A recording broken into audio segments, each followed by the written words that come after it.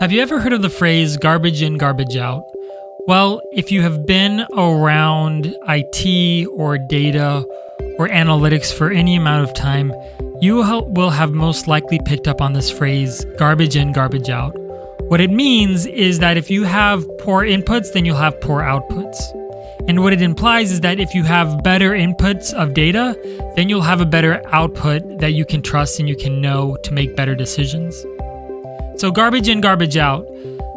What I'm going to show you in this episode is how you can keep your data clean, what you need to do in order to make sure that you don't get garbage when you're trying to make a decision, that all of the noise is sorted through so that you can understand what needs to be done for you, your team, your organization. This is Caleb, and you're listening to the Healthcare Analytics Podcast with my editor, Tatsuya Murao. It's very, very difficult across an entire organization to keep your data clean. And the reason why is because there are a lot of hands that are touching the data. And what I mean is that if you have a lot of people who are manipulating and changing and inputting inputs into the data, then it's hard to get consistency across your entire team or your organization so that everybody can trust what's being accomplished or what's being reported. To give you an example of what I experienced this week as far as data integrity was that we were working with a specific team who needed to add a specific tag or enumeration to a specific field. And the only way that we would get consistency is if everybody knew the list of statuses that would be attached to a specific item. And if those statuses weren't the same, then we would have to import statuses that had a misnamed label, that had miscapitalized letters, etc. And so we needed 100% consistency in order to make this work. Those kinds of things are difficult because in order to get consistency across many people, they all have to be on the same page. They all have to read the same guide and they all have to input the data in the correct way.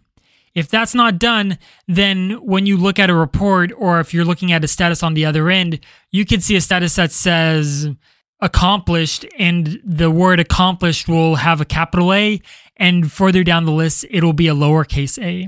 And those kinds of things for many executives can be very, very frustrating because it seems like something very simple that could be solved for. But when you have many people touching the data, then it's very difficult to do because everybody's not consistent in the way that they name things, the way they record data, etc. In the rest of this episode, I would like to give you 3 specific things that you can do as a leader to keep your data organized. And what these 3 things will do is help you be able to save time down the road and make sure that the integrity of your data is at the highest level that it can be. The first thing that I would say is that if you haven't done so already, make sure that you have the architecture of your data mapped out. What data source goes to which location? How's the data being used? Where is it being stored? What pipelines are built to move data from one place to the other? What KPIs are using which specific data sets?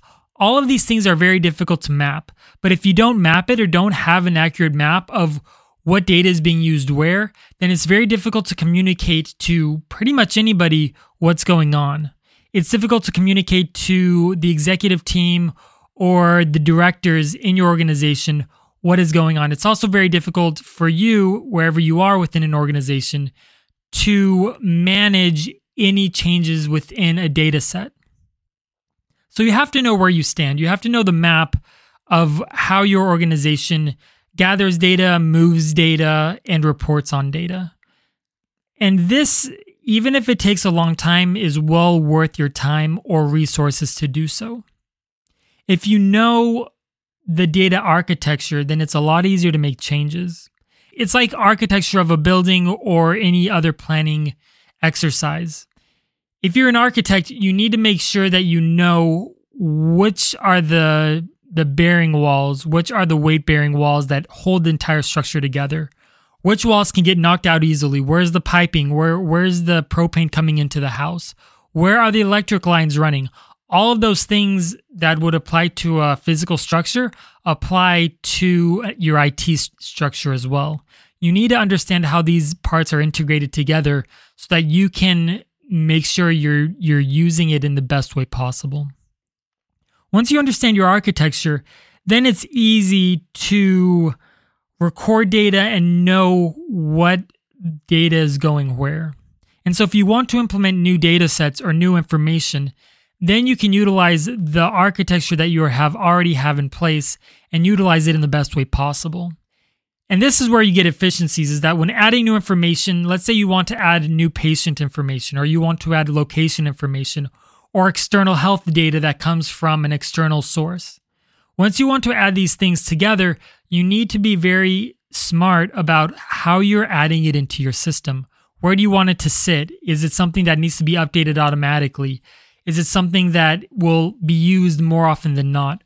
What kind of capabilities as far as processing speed or memory in order to accomplish what you need to accomplish?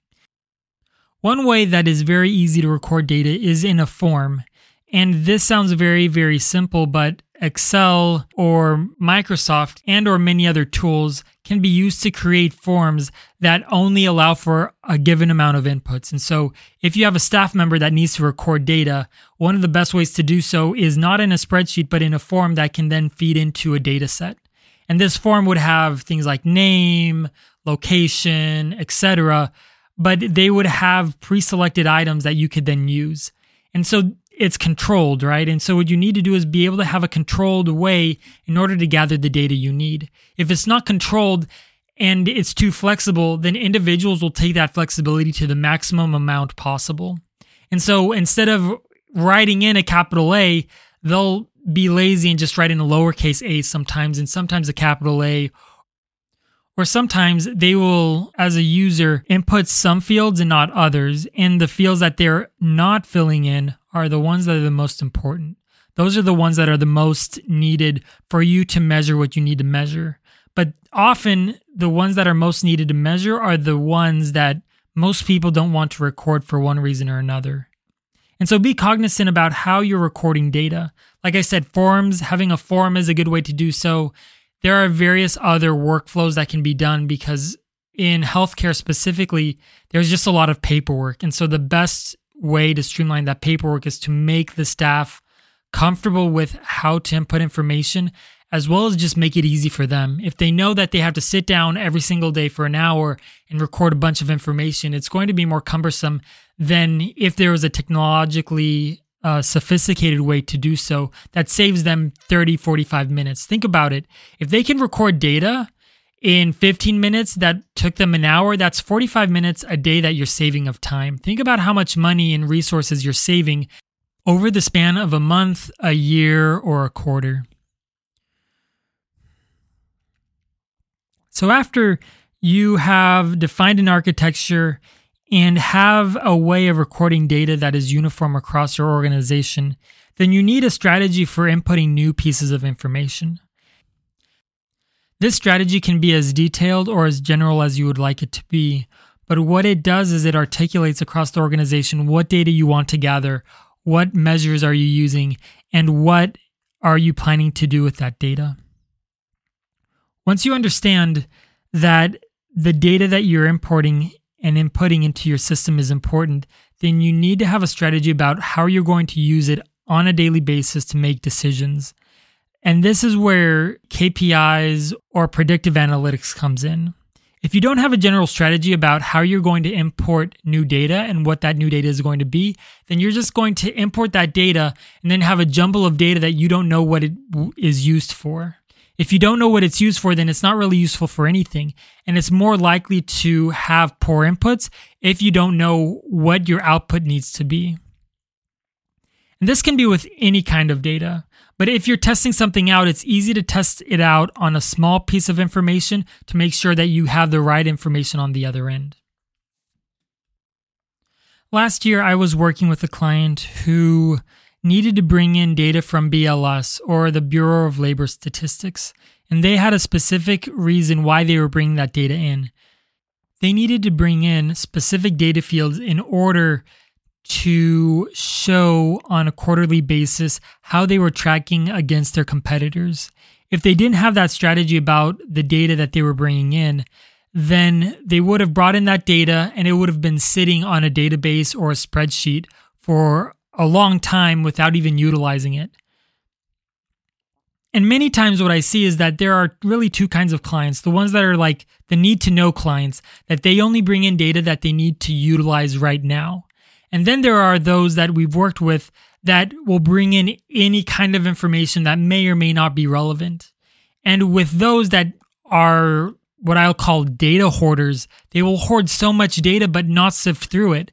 And so I will get a call from these individuals or these leaders that say, hey, we have this amount of data. We have terabytes or petabytes worth of data that we need sorted and cleaned. And I'm thinking, okay, great, but do you need even a quarter of this data? If you don't need a quarter of this data, then why are you holding it in the first place? The only reason to hold data is to make decisions using that data. It's to be able to gather insights and to automate processes that wouldn't have been otherwise automated. It's to improve your workflow. So if you're not using your data for anything at all, then what is it good for? Again, I'll ask that again. If you're not using your data for anything at all, then what is it good for?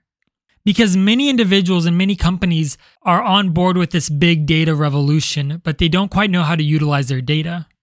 And if you know how to utilize your data and you have a strategy, then you're way ahead of the curve, because I will venture to say that the majority of organizations in healthcare specifically don't have an explicit strategy about what data they need and how they're going to use it in the future. And more so, they don't even have a strategy past that about the AI or predictive analytics that they want to use for the data. Most organizations are just using the data to report on what's going on now against previous trends. They're not even trying to predict what's going to happen in the future. But a lot of value can be achieved and attained once you use data to its maximum capacity, and that is utilizing machine learning, AI, and predictive analytics. And so I'm trying to get you down the road beyond just gathering data and making sure that it's clean when it comes in and gives you accurate information. But what I'm trying to do is help you elevate your level of understanding of data so that you could utilize it, so that you can know what's going to happen next quarter or even next week, and use it like a forecast to say, this is what we're expecting and this is how we should change based on what we're expecting in the future. So if you have any questions, feel free to reach out to me at Caleb at Arcos Analytics, or follow us on LinkedIn and Twitter. And as always, please feel free to give a like or subscribe or rate the podcast. Thanks a lot, and I will talk to you in the next one.